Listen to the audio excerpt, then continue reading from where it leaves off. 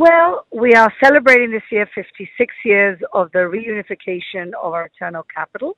And as usual, we have many different events, cultural events, music events for all ages. And of course, we have the flag march, the traditional flag march on Thursday.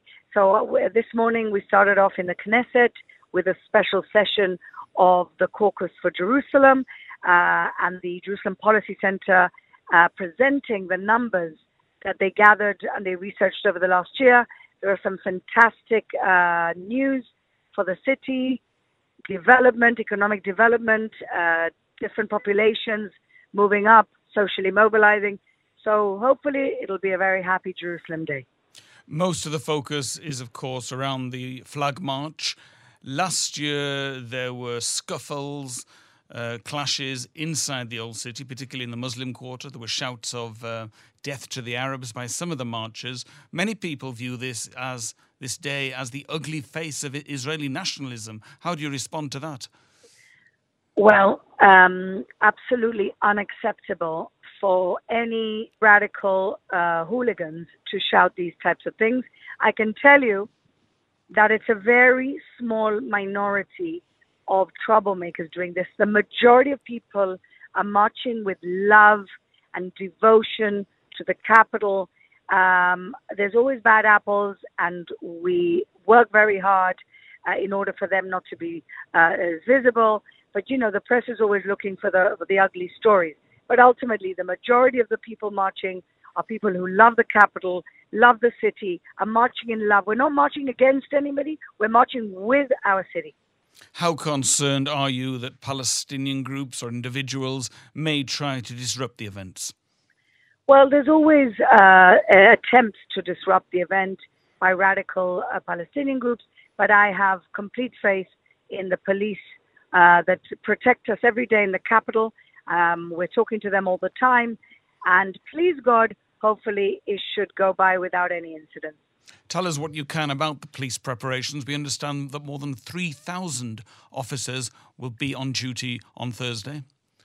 Yes, they will, and we have trust. And you have to understand that our police force is comprised of Jewish and Arab and Christian Arab police officers. We have a diverse police force as this population is diverse. And all of them will be there to make sure that it goes by peacefully. And of course, a lot of disruption tomorrow for Jerusalem residents. Many roads will be closed. Yes, what could we do? We celebrate, we have different marches, we have different events in the city. That's what, you know, being part of the capital city. We close roads when there's big events. We also close roads for the marathon. And it's just part of life in the center of the Jewish universe. What can I tell you? What about the Mayor, Moshe Leon, and yourself? Will you be marching? Well, I normally am doing many different things around the march, press, bringing different groups.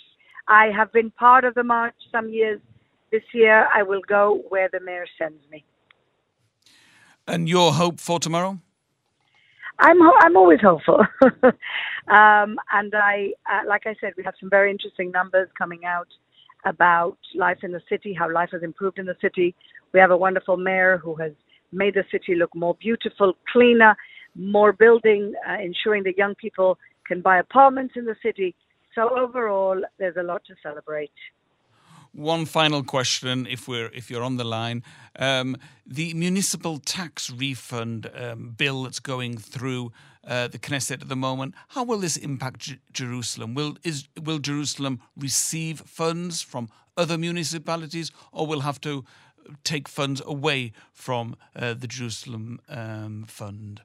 Well, we're considered actually one of the poorest cities in the country because of our very large population of ultra-Orthodox and Arab community. I haven't seen the opinion of the mayor on this subject, but if anything, we would benefit from it. But I don't want to get involved in the national question that is happening right now.